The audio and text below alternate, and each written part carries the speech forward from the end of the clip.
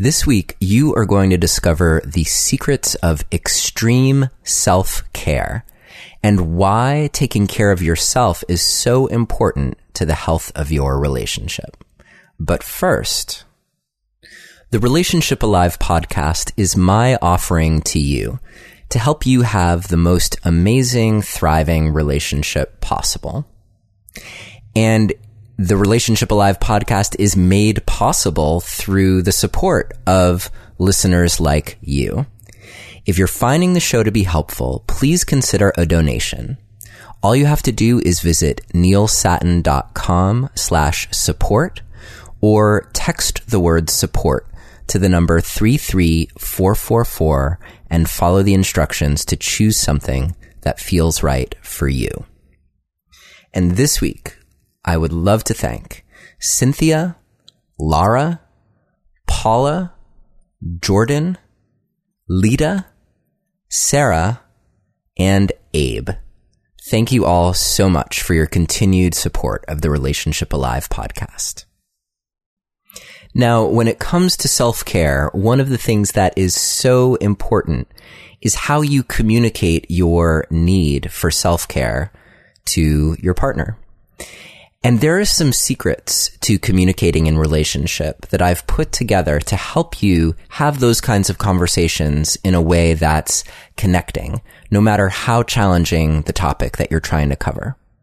You can download my relationship communication guide for free if you visit neilsattin.com/relate or text the word relate to the number 33444 and follow the instructions.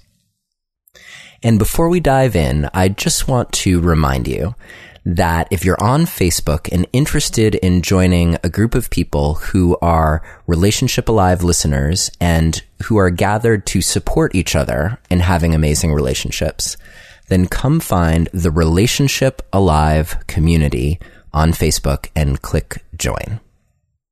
Okay, I think that's it. It's time to get on with the show. Hello and welcome to another episode of Relationship Alive. This is your host, Neil Sattin. On today's show, we're going to dive deep into the question of how to take care of yourself and why it is so important to take care of yourself in the context of nurturing your relationship with others, whether that be your spouse, your partner, your children, other important people in your life. At the core of it all rests your ability to nurture who you are here in this journey of your life on the planet. And we've covered some more maybe psychological ways to do that. Episodes with Dick Schwartz, with Peter Levine, et cetera, et cetera. We've covered the gamut. And yet, what I wanted you to have today is some very nuts and bolts practical approaches to the art of extreme self-care. And I'm saying that intentionally because today's guest is, I think, the person who launched that term into the public eye, extreme self-care. And in fact, she is one of maybe a dozen people who launched the profession of coaching in the world. So if you are working with a coach or are thinking about working with a coach, then you have this esteemed guest to thank for coaching being what it is today. Her name is Cheryl Richardson, and she is author of New York Times best-selling books. She's been on the Oprah Winfrey Show. In particular, the first book of hers that I read, Take Time for Your Life, was huge for me in realizing all the ways in which I was not showing up for me and what that was costing me in other aspects of my life. Cheryl has a long-running radio show, and I'm going to let her tell you a little bit more about what she's doing and what she's done. She leads retreats and still does coaching, I believe. And in the meantime, she is here with us today to share with us her wisdom on how to take care of yourself extremely well. If you are interested in downloading a transcript from today's conversation, then you can visit neilsattin.com/self-care, all one word. Or you can text the word passion to the number 33444 and follow the instructions. I think that's it. So Cheryl Richardson, thank you so much for being here with us today on Relationship Alive. Hi, Neil. Thank you for having me. I'm glad to be here. You are most welcome. And I think when I first reached out to you, it was maybe 2.5 years ago. So it's great to finally be able to connect with Sorry it took so long. a fellow New Englander, and that's fine. I'm sure that you were saying no until it was a definite yes. Yes, exactly. Mm-hmm. And we'll fill in everyone listening on what we're even talking about just then. So perhaps, why extreme self-care? Let's start there. Why extreme and not just take care of yourself? Mm-hmm. Well, the phrase extreme self-care was first coined by my coach, Thomas Leonard, who really is the man who sort of single-handedly launched the profession of coaching back in the early 90s. And he was my first coach, and I worked with him, and as you said in your introduction, a handful of other coaches who were sort of helping him to craft the curriculum for Coach University, which was his training organization at the time, and he's since passed away. But he coined that phrase, and I remember early on, after we had been working together for a few years, he was developing this extreme self-care program as part of the coaching curriculum, and he called upon both myself and a colleague of mine, Stephen Clooney was his name, to work with him on developing the program. So he coined the phrase, and I decided to bring it to sort of the mainstream world after he had passed through the book, The Art of Extreme Self-Care. And that book was really written, I had been teaching self-care, as you mentioned, Take Time for Your Life. I had written that book, and Stand Up for Your Life, so Take Time was about sort of self-care, getting a handle on the outer world. Stand Up for Your Life was about building confidence and character and self-esteem. And then The Unmistakable Touch of Grace was about going even more deeply inward and taking care of our self-care for the spirit, taking care of our spiritual well-being. And, when I wrote The Art of Extreme Self-Care, I had been teaching about self-care for many years, but my husband was really sick at the time, and at the time that I had the book contract. And I remember I was really struggling to support him through his illness, and my best friend at the time said to me, "How can you possibly write a book on extreme self-care when your life is in a state of extreme disrepair?" And I remember thinking, my God, she's right. And, early on, Thomas had used the phrase extreme. I remember one time he said to me, you don't just need self-care, you need extreme self-care. Because I was such a good girl back then, and I was such a yes machine, that he was really challenging me. And he was brilliant at honoring his own needs and at setting boundaries. And, at one point he said to me, your good girl role is going to rob you of your life. And so I think he used the word extreme certainly to get my attention, but to also get the attention of those of us who were training to be coaches by first really getting a handle on our own lives and our own self-care so that we could be good models, and so that we could, in working with people, really know what people were up against when it came to practicing better self-care, so that we could support them with integrity and with real empathy, I would say. And what is extreme about it? Well, it really depends on who you are. Because, for example, I remember one time early in my coaching with Thomas, he said, we both identified that I, like a lot of people, especially women, was always saying yes because I didn't want to hurt someone's feelings. I didn't want to disappoint them. I didn't want to piss off people. I wanted them to like me. And so he gave me an assignment. For 30 days, I had to piss off one person a day, every day for 30 days.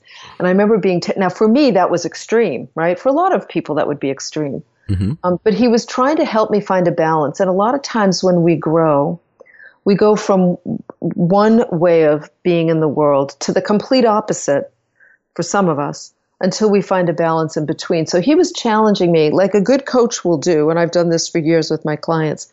you challenge your clients to do more than they think they can, and they often fall somewhere in the middle, but it's far better than where they were. And that's really what he was doing, I think, at the time.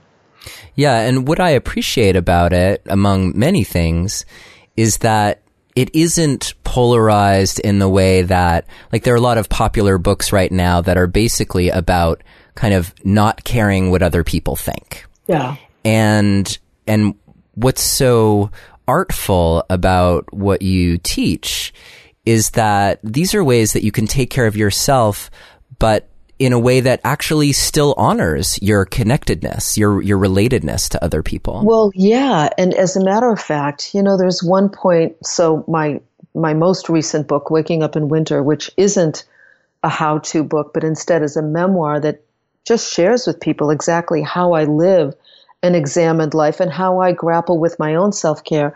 At one point, when I was going back to sort of edit this little section that I had written about doing an interview around self-care, I just named something that I hadn't been able to really name, and I'm not going to be able to do it as well as I did in the book here in this moment. But, ultimately, we're all really caring people. I mean, trying to teach people to not care what other people think, I say good luck to that. I mean, that's just not going to happen because we are relational beings. We have a need for belonging. We have a need for connection. Most of us do, very high percentage of people. And so it's not that we want to take care of ourselves at all costs. What we really want is more integrity in our relationships, right? We want to be able to be who we really are. We want others to be who they really are.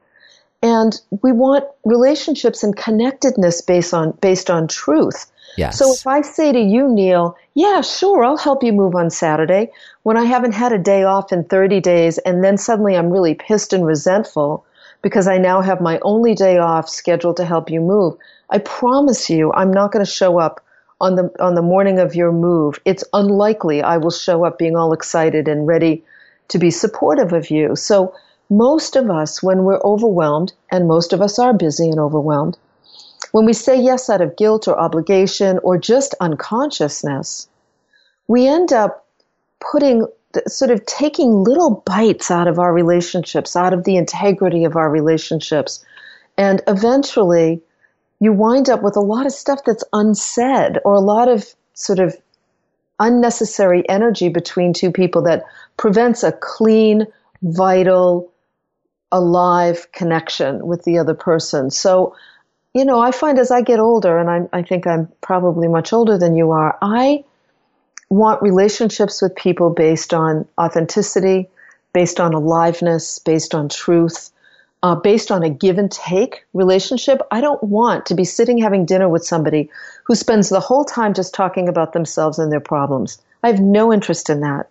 And if you're somebody I really care about, then I'm going to attempt to interject. I'm going to attempt to create some balance in the give and take. But if that's not something you're sensitive to or aware of, then I'm probably not going to have dinner with you again.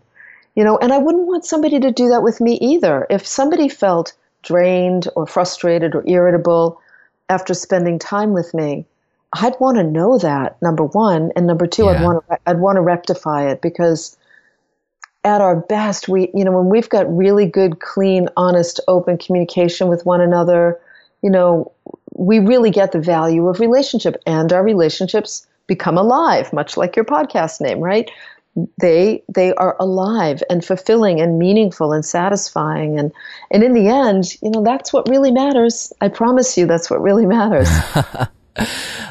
So maybe a great specific thing, because I really love the wording of this. You talk about how to say no gracefully to someone, and in a way that is about honoring your relationship with someone and it being based on truth, or being willing to be truthful with someone because you honor and respect your relationship with them.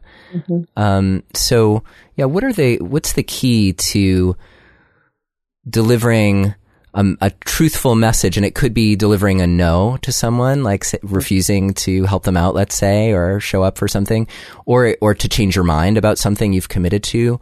Or it could be a moment of of wanting to provide feedback about what's going on in a relationship, to bring the truth to it in a way that isn't heavy-handed?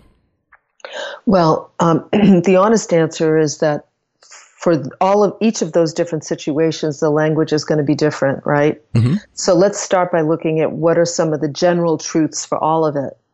Number one, if you're having any kind of an emotional reaction to a conversation, you're scared of having it, you feel pressured, you're anxious, you're pissed off, whatever. If you're having some kind of an emotional reaction or response to somebody or to the need for conversation, then the very first thing you want to do is go handle that without having a conversation. I love it. There's a wonderful book called Growing Yourself Back Up by John Lee that I recommend all the time to people because it's about emotional regression, which is something that therapists understand. Coaches don't necessarily understand it because they're not therapists. But, when somebody gets their buttons pushed, we often go into a regress state.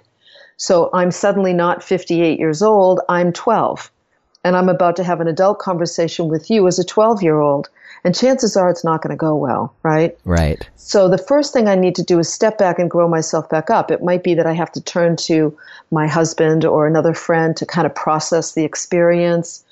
This happens a lot when you've got people in your life that are critical or mean-spirited or, the nasty boss who humiliates you in front of other employees.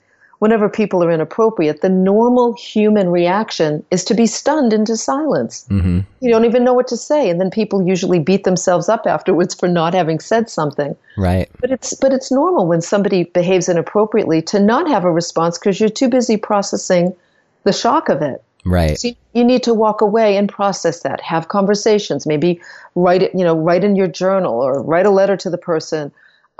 Do some emotional, go to see a therapist, depending on the intensity of it.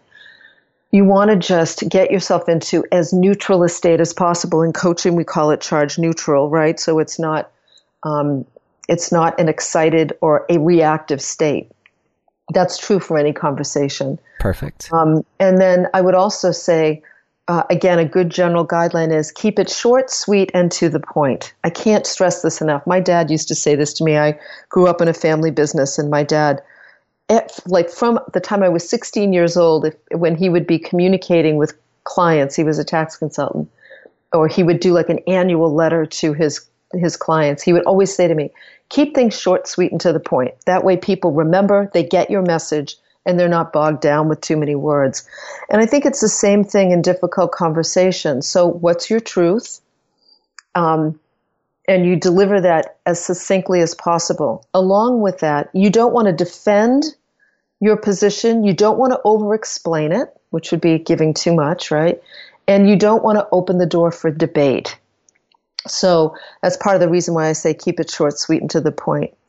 And then I would say, I think those are probably the most important general guidelines. And if you can enter into a conversation without being emotionally activated, you've got your best chance of being gracious. And when you keep it, and prepare. That's the other thing. Sorry. The other thing I want to say is if you have to have a difficult conversation, and for some people, saying no to a friend who asks you to babysit their kids is a difficult conversation. So they need to step back and process the feelings. Like, let's use that as an example. You've got to step back and process the anxiety in your body of, oh God, I know she's going to be really pissed at me. And, she watched my kids 2 times last month, but I'm not able to do it. Or I really don't want to do it. Her kids are difficult and they're exhausting for me. I don't have kids and, it's not easy for me to be with them. Like, whatever the reason is, process that truth first. And then you can simply have a conversation. And I think it's always best to have a phone conversation unless the person is toxic in any way, then we can talk about that separately. So it might be that you just simply get on the phone and you say to your friend, I got your message about wanting to take care of the kids, and I'm not going to be able to do it. And I want you to know that I will absolutely look for a time in the future when I can, but this time I'm not able to, and I hope you understand. Period. Then you keep your mouth shut. And regardless of what that friend says, you just repeat the truth of what you just said and nothing more. Mm. oh God, that's too bad. I really needed you to watch. I can't find anybody. There's no one. Geez, I'm so sorry.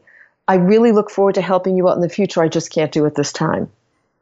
Yeah, but I'm always watching your kids. You should really, I recognize you're watching my kids and I appreciate that. And I will absolutely return the favor. I just can't do it this time. You see? So yeah. I'm not saying, you know what, I'm so sorry, but, I promised Jim that we'd get together this weekend and, we're supposed to have like a date night or a date day. I mean, the minute you do that, now you're opening it up for interpretation.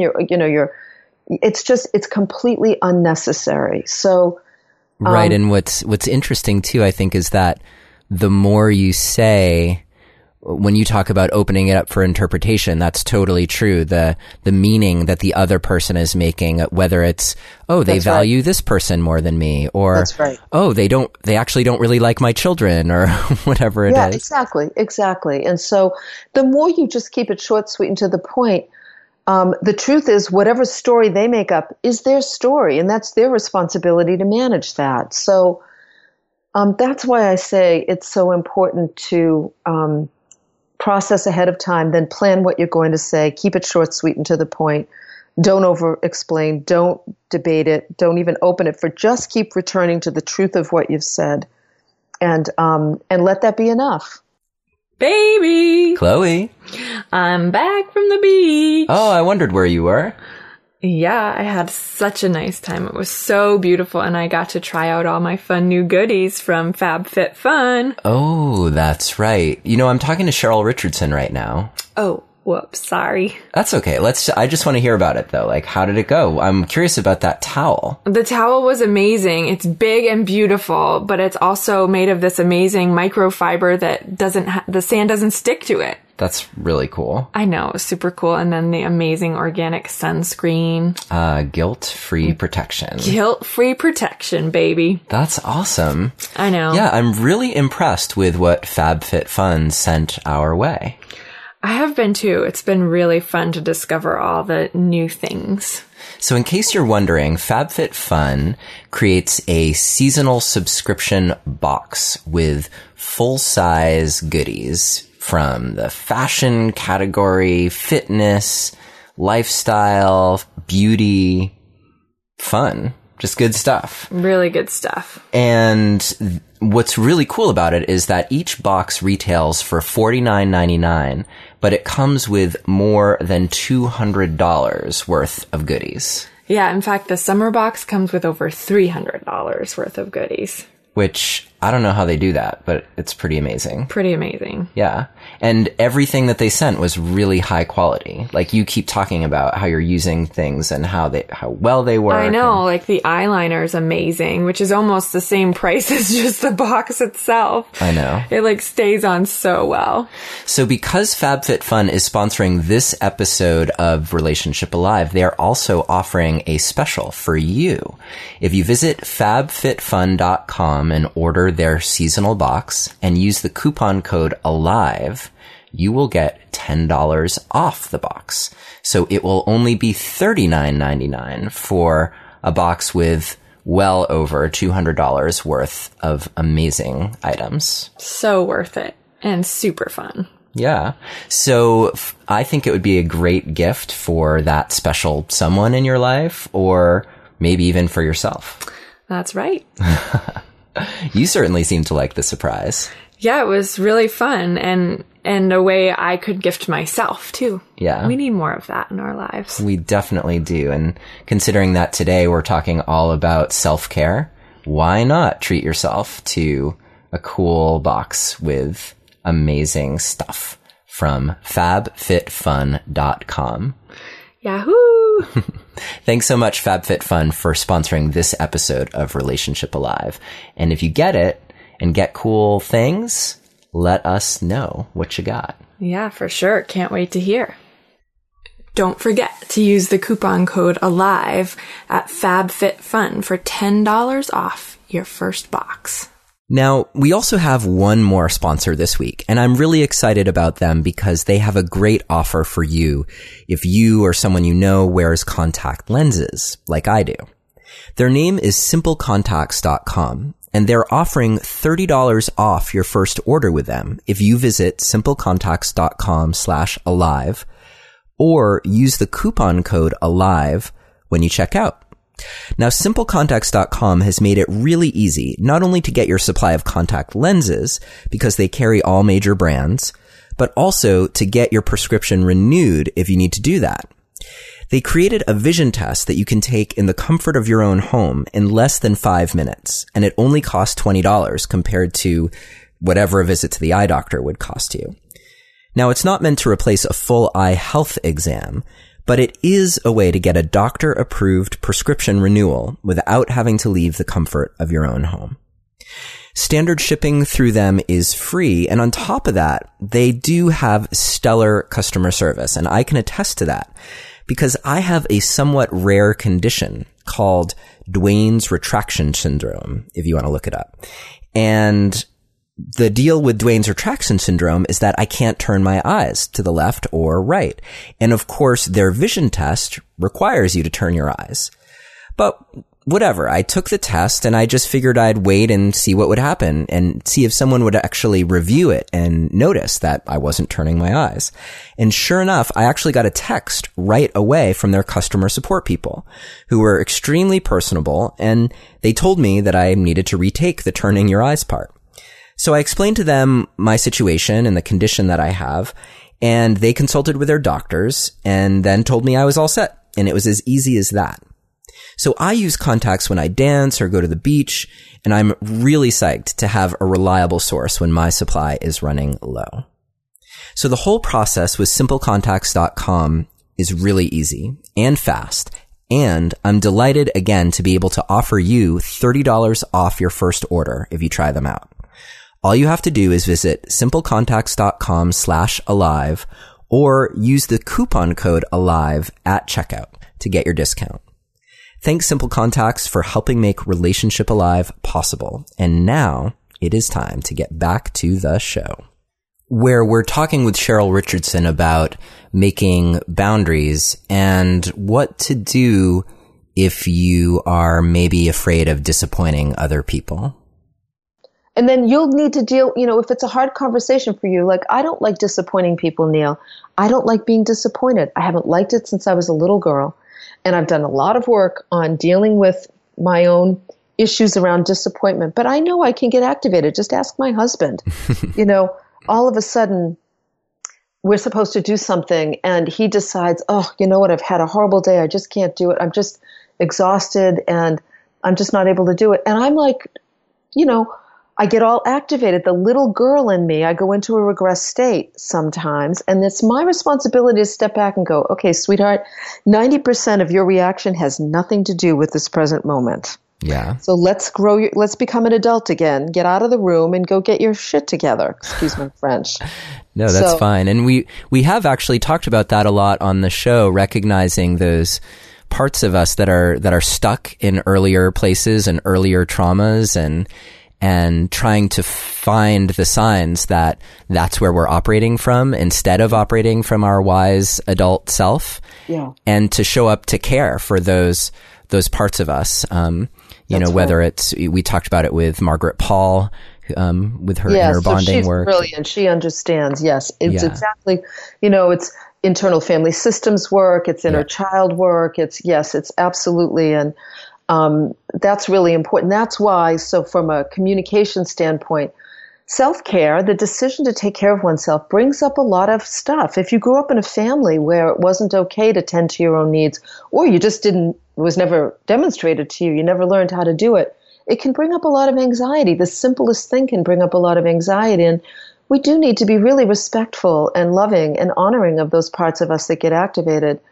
And we don't want to communicate with people when they get activated. Now, this especially comes into play when we're dealing with tough people, right? Critical people, authority figures, ex-spouses. Ex-spouses, yeah, okay, great. Or situations fraught with, excitability, toxic people, all of that. It's become so important to, the more toxic the relationship, the briefer the conversation needs to be. And I will say that in situations like a toxic ex-spouse, let's say, or a toxic parent or sibling, which, I'll hear a lot about that sort of stuff.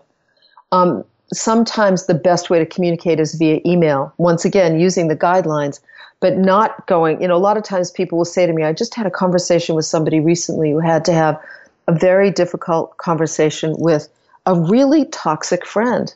And she was really scared of her, understandably so. The woman was a bully. And I said to this person, no, you don't need, she said to me, well, I feel like it's only right that I see her face to face. Well, that's really lovely. And clearly you're a person of integrity, but it's not good self-care because this person's going to eat you for lunch. So instead, you need to communicate what you have to communicate via email. That's when it's appropriate. It's not appropriate when you're just trying to get out of a tough conversation with somebody you love. But when somebody's really inappropriate, has a history of that, or is toxic in some way, or where you get incredibly triggered like an ex-spouse, sometimes you're doing both of you a favor. And let me also say this. Sometimes you're doing both of you a favor by communicating via email. The other thing that's important is if you have to deliver really tough, bad news to somebody, you want to remember that sometimes you're doing them a favor by communicating via email because you're giving them a chance to process their reaction instead of puking it all over you. And I use that gross word intentionally because a lot of times that's what happens. People end up just puking their unfinished stuff, their unresolved stuff, their old stuff on you. And a lot of damage happens in relationships because of that. I know. I hope more and more to foster a society where people are recognizing their potential to do that and stopping themselves. Yeah. But I think it's healthy to recognize that ain't happening all the time by any means. More and more, I think you listening to the show, that's probably true for you, where you recognize, oh, I get triggered, I'm going into my fight mode, and I'm going to I could let someone have it, but I'm not going to because I recognize that that's what's going on.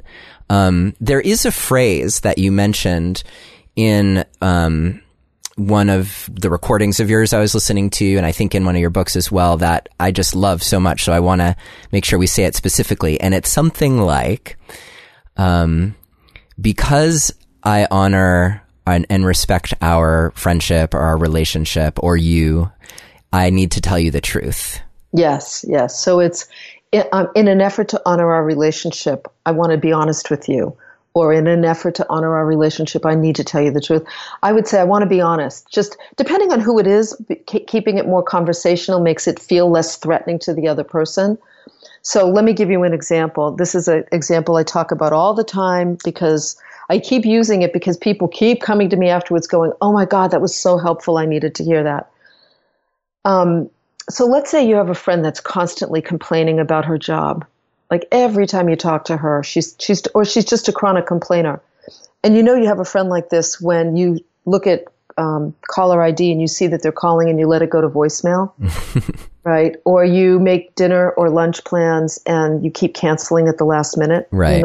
These are the things we need to pay attention to in our relationships. Those are the clues that something's not working. So if you have a friend that's chronically complaining, it's really important to know that, and by the way, let me just say, this friend will also say things like, you know what, Neil, God, I just love you. Every time I call you and, I just talk about what's going on in my life, I feel so much better afterwards. I just feel relieved and energized. And meanwhile, Neil, you're hanging up the phone filled with, all of their junk, exhausted and overwhelmed and thinking, oh, why did I answer the phone, right? Right. Going through every spiritual clearing I know to release all that stuff. Exactly. You're smudging yourself, you're taking a shower and all of that. So it's important to recognize that when somebody's like that in your life, you show up, you answer the phone, you're completely, you're energetically clear, you're in a good place. I often use the visual of, the thermometers you see in front of churches when they're raising money, and they show the red line moves up as they raise more and more money. Well, if you imagine yourself as an empty vessel without a red line, when the complaining friend calls and you pick up the phone and they start wah, wah, wah, wah, wah, wah, wah, like the Charlie Brown character, wah, wah, wah. And before you know it, the red line of anxiety or just stuff is moving up, up, up in you because they're puking their negativity onto you. And again, I use that gross word intentionally. So it's coming out of them. Their red line is going down, yours is going up. And by the end of the conversation, you're filled with their anxiety and you're exhausted. And they're feeling like light and happy and, off to the next thing.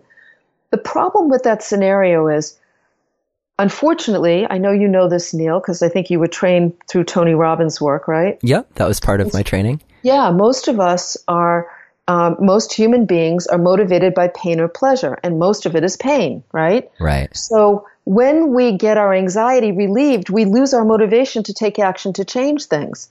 So people who are chronic complainers, who have vessels for their complaining, keep getting to empty themselves of the anxiety of their situation so that they don't really ever get to a point where they have to do something about it. Mm-hmm. So in that way, I'm not really doing you any favors by listening to you complain, right? Right.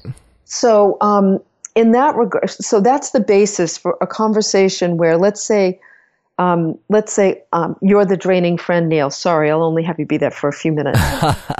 So my conversation... Cheryl, you're always making me the draining friend. I'm sorry. Right? I'm so sorry. So what I would say to you is, Neil, you know what? In an effort to honor our relationship, I really want to be honest with you. The last several times we've talked, you've been complaining about your job, and it sounds like you're really unhappy. And you know what? Sometimes I hang up the phone and I feel kind of exhausted, or I notice myself every now and then kind of avoiding your phone calls, and I don't want that between us. So I just want to be honest with you. I am here to support you in doing something about changing this job you can't stand. I'll do research for you. I'll help you. I'll take a look at your resume. I'll help you find a career counselor, like whatever I can do to support you. But I can't listen to you complain about it anymore.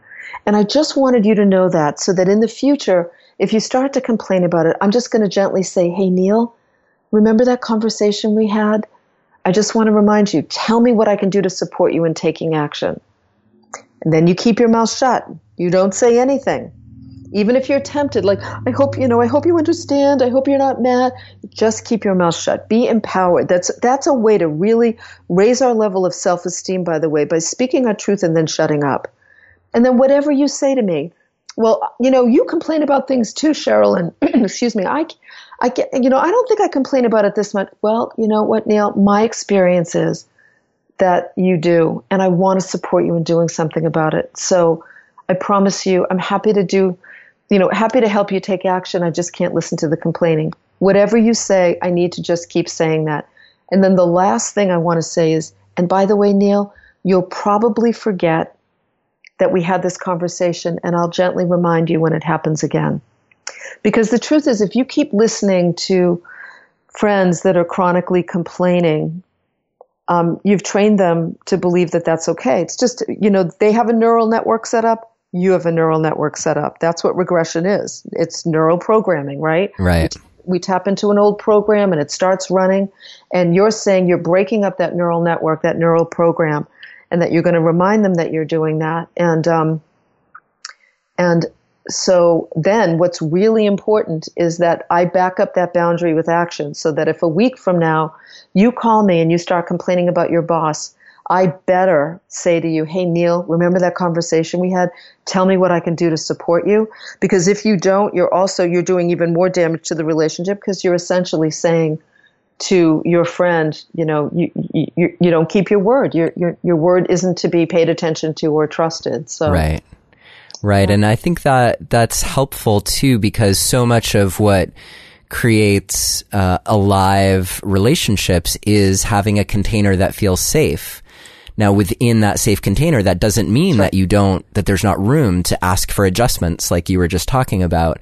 But the container of safety, like you set it up by saying, in an effort to honor our relationship, I need to be honest with you. So you're saying, I honor you. That's right. And on the flip side, you're also saying, like, and you can trust me that I'm not going to let this go, Yeah. Well, and you can trust me that I'll tell you the truth. I think about some of my closest friends, and they're my closest friends because I know that they'll be honest with me, and I know that they care about the maintenance of our friendship, right? Right. They don't want unspoken things between us. And the friendships that I've had that have ended, the very long, important friendships I've had that have all ended because of what was unspoken and undealt with. Mm. And I think it's also important when you talk about creating a safe container.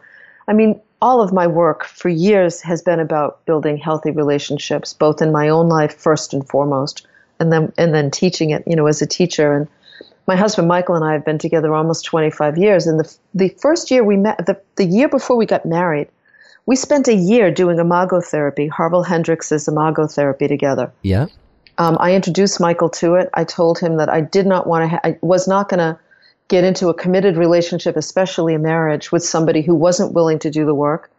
And it was the smartest thing we ever did. And it was all about creating a safe container, right? Yeah. Learning to create a dialogue process. I don't know if you've done any podcasts around that work, Neil. Oh yeah. Harville and Helen have been on the show twice now. Great. So, okay, yeah. Great. So a lot of your audience are familiar. Yes. Harville is a dear, and one of his colleagues was and is our therapist on call for imago therapy. And we've used him off and on over the years when we've been in tough places, all because that dialogue process creates a safe container.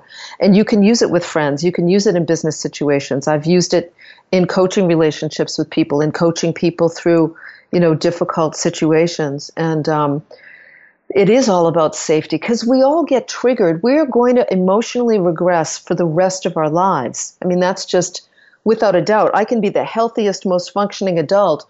I saw this. My dad died a year ago, November. And the night that he died, I'm one of 7 children. And thank God for the work I do, because, I was having my own reaction to my father dying. But here I am in a hospital with my whole family. And I'm just watching bing, bing, bing, one emotional regression after another, knowing, breathe. Do not pay attention to anything that's going on right now, because everybody is in a regressed state. Nobody is in a sane, wise adult state. People are scared. They're grief-stricken. They're traumatized. Just stay sane as best you can. And, and of course I had my husband with me who knew exactly what was going on and was such an example. And I think this is important to say in terms of relationships. He was such an example that night of how powerful one's presence can be without saying a word. Mm-hmm. He was this calm, grounded, loving presence for everybody. That he and my brother-in-law, both of them, they were like anchors for everybody. They just being in the room.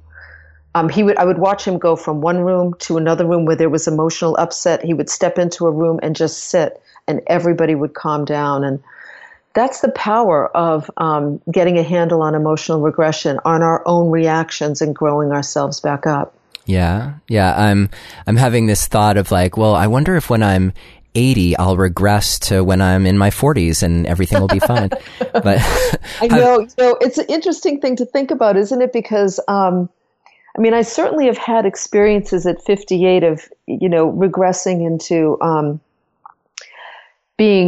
remembering, my mid 30s or 40s, let's say, from a career perspective, when things were just going gangbusters, and I've had the experience of feeling overwhelmed like I did back then. But so much of regression goes all the way back to where it all started, right? Yeah. And the family of origin work. Yep. So, yeah, or maybe even for some of us, what we brought in to this life. Without a doubt. I personally believe that, yeah.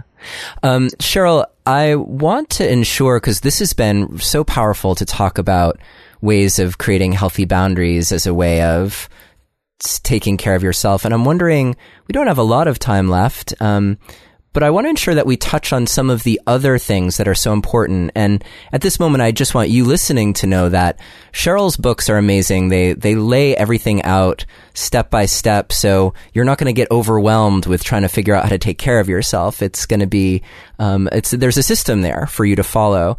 And I'm wondering, Cheryl, if you could give us just a taste of some of the things, like let's pull it back inward and how to really show up for us so that we're nurturing ourselves. Mm-hmm. That's where so much of your work is so powerful.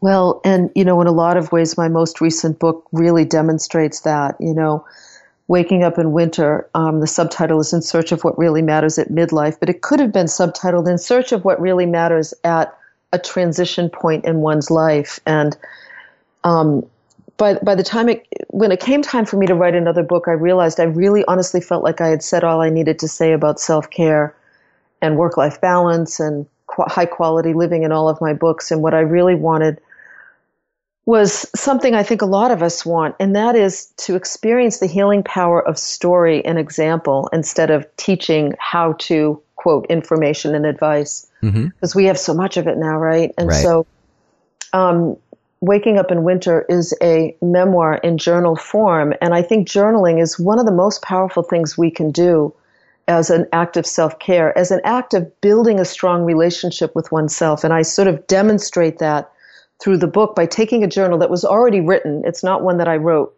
to be published. It was already written. And showing people what it means to grapple with issues of self-care, what it means to be too busy, what it means to enter a period of life where you feel like you're lingering in limbo, where you don't know what's next. You know what you don't want, but you don't know what you do want, or you're waiting for the next stage of your life, but you're kind of clueless about what it is. And how do you hold on during those times? And how do you deal with the ending of friendships? You know, I write about the ending of a very important friendship, and how do you deal with career transition and reevaluating? I mean, I think in a lot of ways, I wanted people to know that they weren't alone in this process of trying to cultivate a deeper relationship with themselves. And it sort of takes people on that journey by sharing what happened to me. And there's one part in the book that I mentioned Louise Hay, who I had the good fortune to write a book with before this one. You know, Louise said to me one time when we were traveling together, she said, "Cheryl, you will be with you longer than anyone else on the planet. Why not make it a good relationship?" And that just really struck me. Like, I mean, think about that. Like, you will be with you longer than your wife, your husband, your kids. I mean, you will be with you longer than anyone, and in the most intimate way.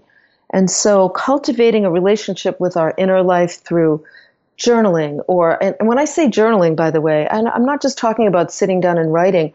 One whole year, my journal consisted of every night I would make a list of 10 things that brought me pleasure that day. For the last 2 years on Instagram, I make a list of 5 things I'm grateful for and invite my followers to do the same. And then I get to read about all these things people are grateful for.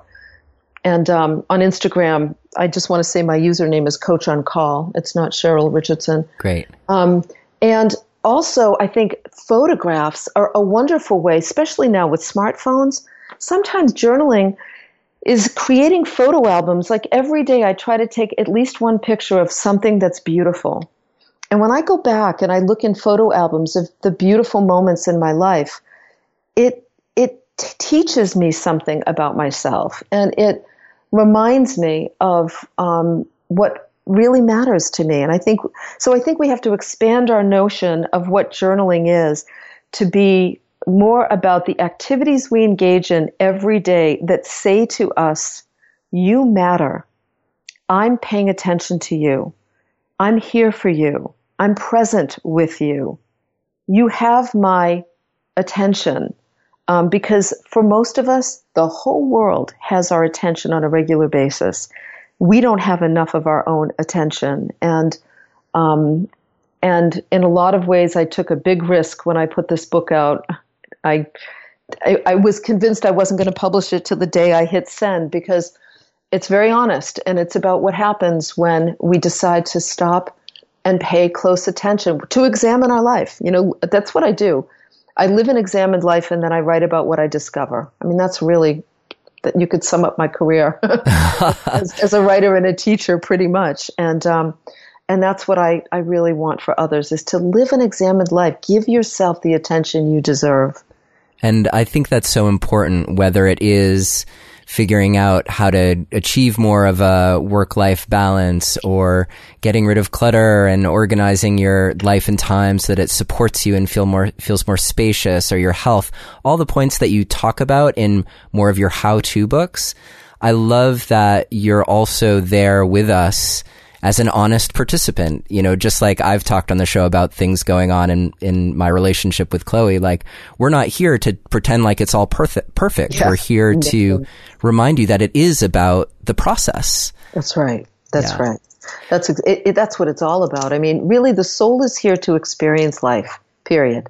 And we're not here to accomplish or acquire or conquer. We're really here to be fully present for the experience of life and for the beautiful experience of our connection to one another, because we are all connected. And I'm so pleased that we had this chance to share these moments together, Cheryl. If you're interested in finding out more about Cheryl's work, you can visit CherylRichardson.com. Her new book, Waking Up in Winter, is available, and as well as all of her other books and audio programs through Audible, Sounds True. You can find it all on Amazon and through Cheryl's website, her Instagram, etc. We'll have links to all of that in the resources section of the show notes and transcript for this episode. Meanwhile, Cheryl, is there anything else that people should know about how they could work with you or get in touch with you?